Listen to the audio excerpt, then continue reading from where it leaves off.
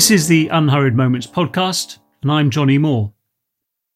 I'm collecting these stories of moments when our sense of time is shifted, and often these are times of epiphanies or insight, and some are more comic, like today's story from writer and podcaster Katie Elliott.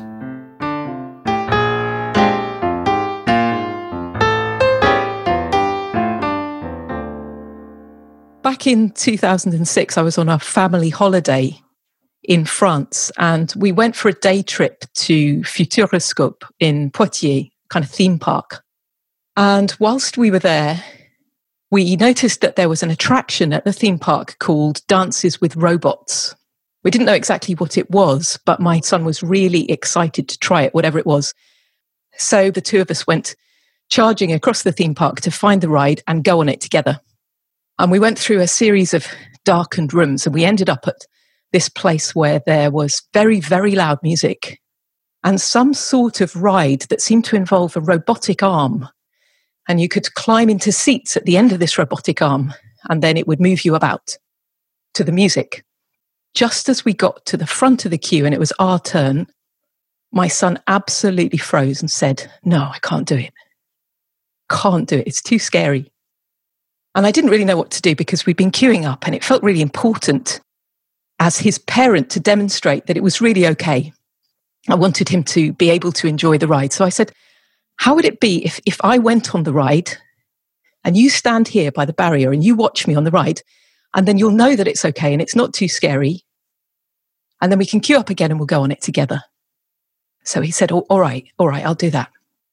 So the man asked me what version of the ride I wanted to go on. And I hadn't really been paying attention, so I didn't know that there were different options.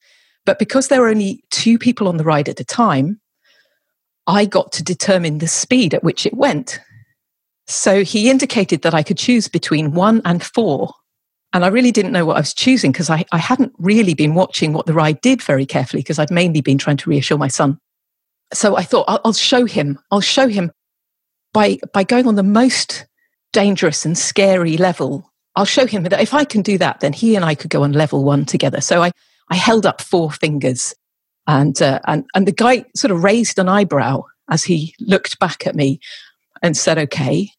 And I climbed in, and they strapped me into this pod at the end of the robotic arm, and it started moving very quickly, and I found myself upside down and being thrown about at great speed. And I'd never been on anything like this before because I grew up with very elderly parents for whom going to a fun fair and going on the dodgems was about the most exciting thing you ever got to do. So I hadn't been on a roller coaster. I had no experience of this kind of thing. And I was absolutely terrified. And at the same time, part of my brain was saying, you can't let him see that you're frightened, because if you do, he'll never get on the ride. So what happened was this robotic arm was kind of flailing about wildly.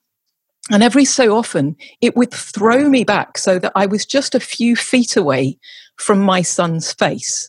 And it would stop there for a moment before throwing me off in another direction. And I discovered that time did something very strange. As I sensed that I was going to be thrown back in his direction and pause, and we would be looking at each other, time slowed right down and allowed me to fix a very large smile on my face. So every time I came close to him, I was grinning as if I was having the best time of my life. And the minute it flung me backwards, I was just screaming and horrified. I don't know if he could hear me, but I just had this overwhelming urge to protect him from my fear. So I was thrown about on this ride. Eventually it came to a stop and I climbed off feeling slightly dizzy. And he said, "I don't think I'll go on that."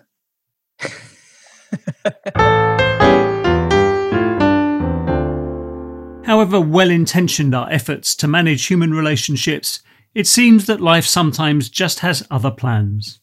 Thanks for listening. You can find out more at the website unhurried.org, including more episodes of this podcast, details of my book, Unhurried at Work, and Unhurried Field Trips, my new experiment in online learning.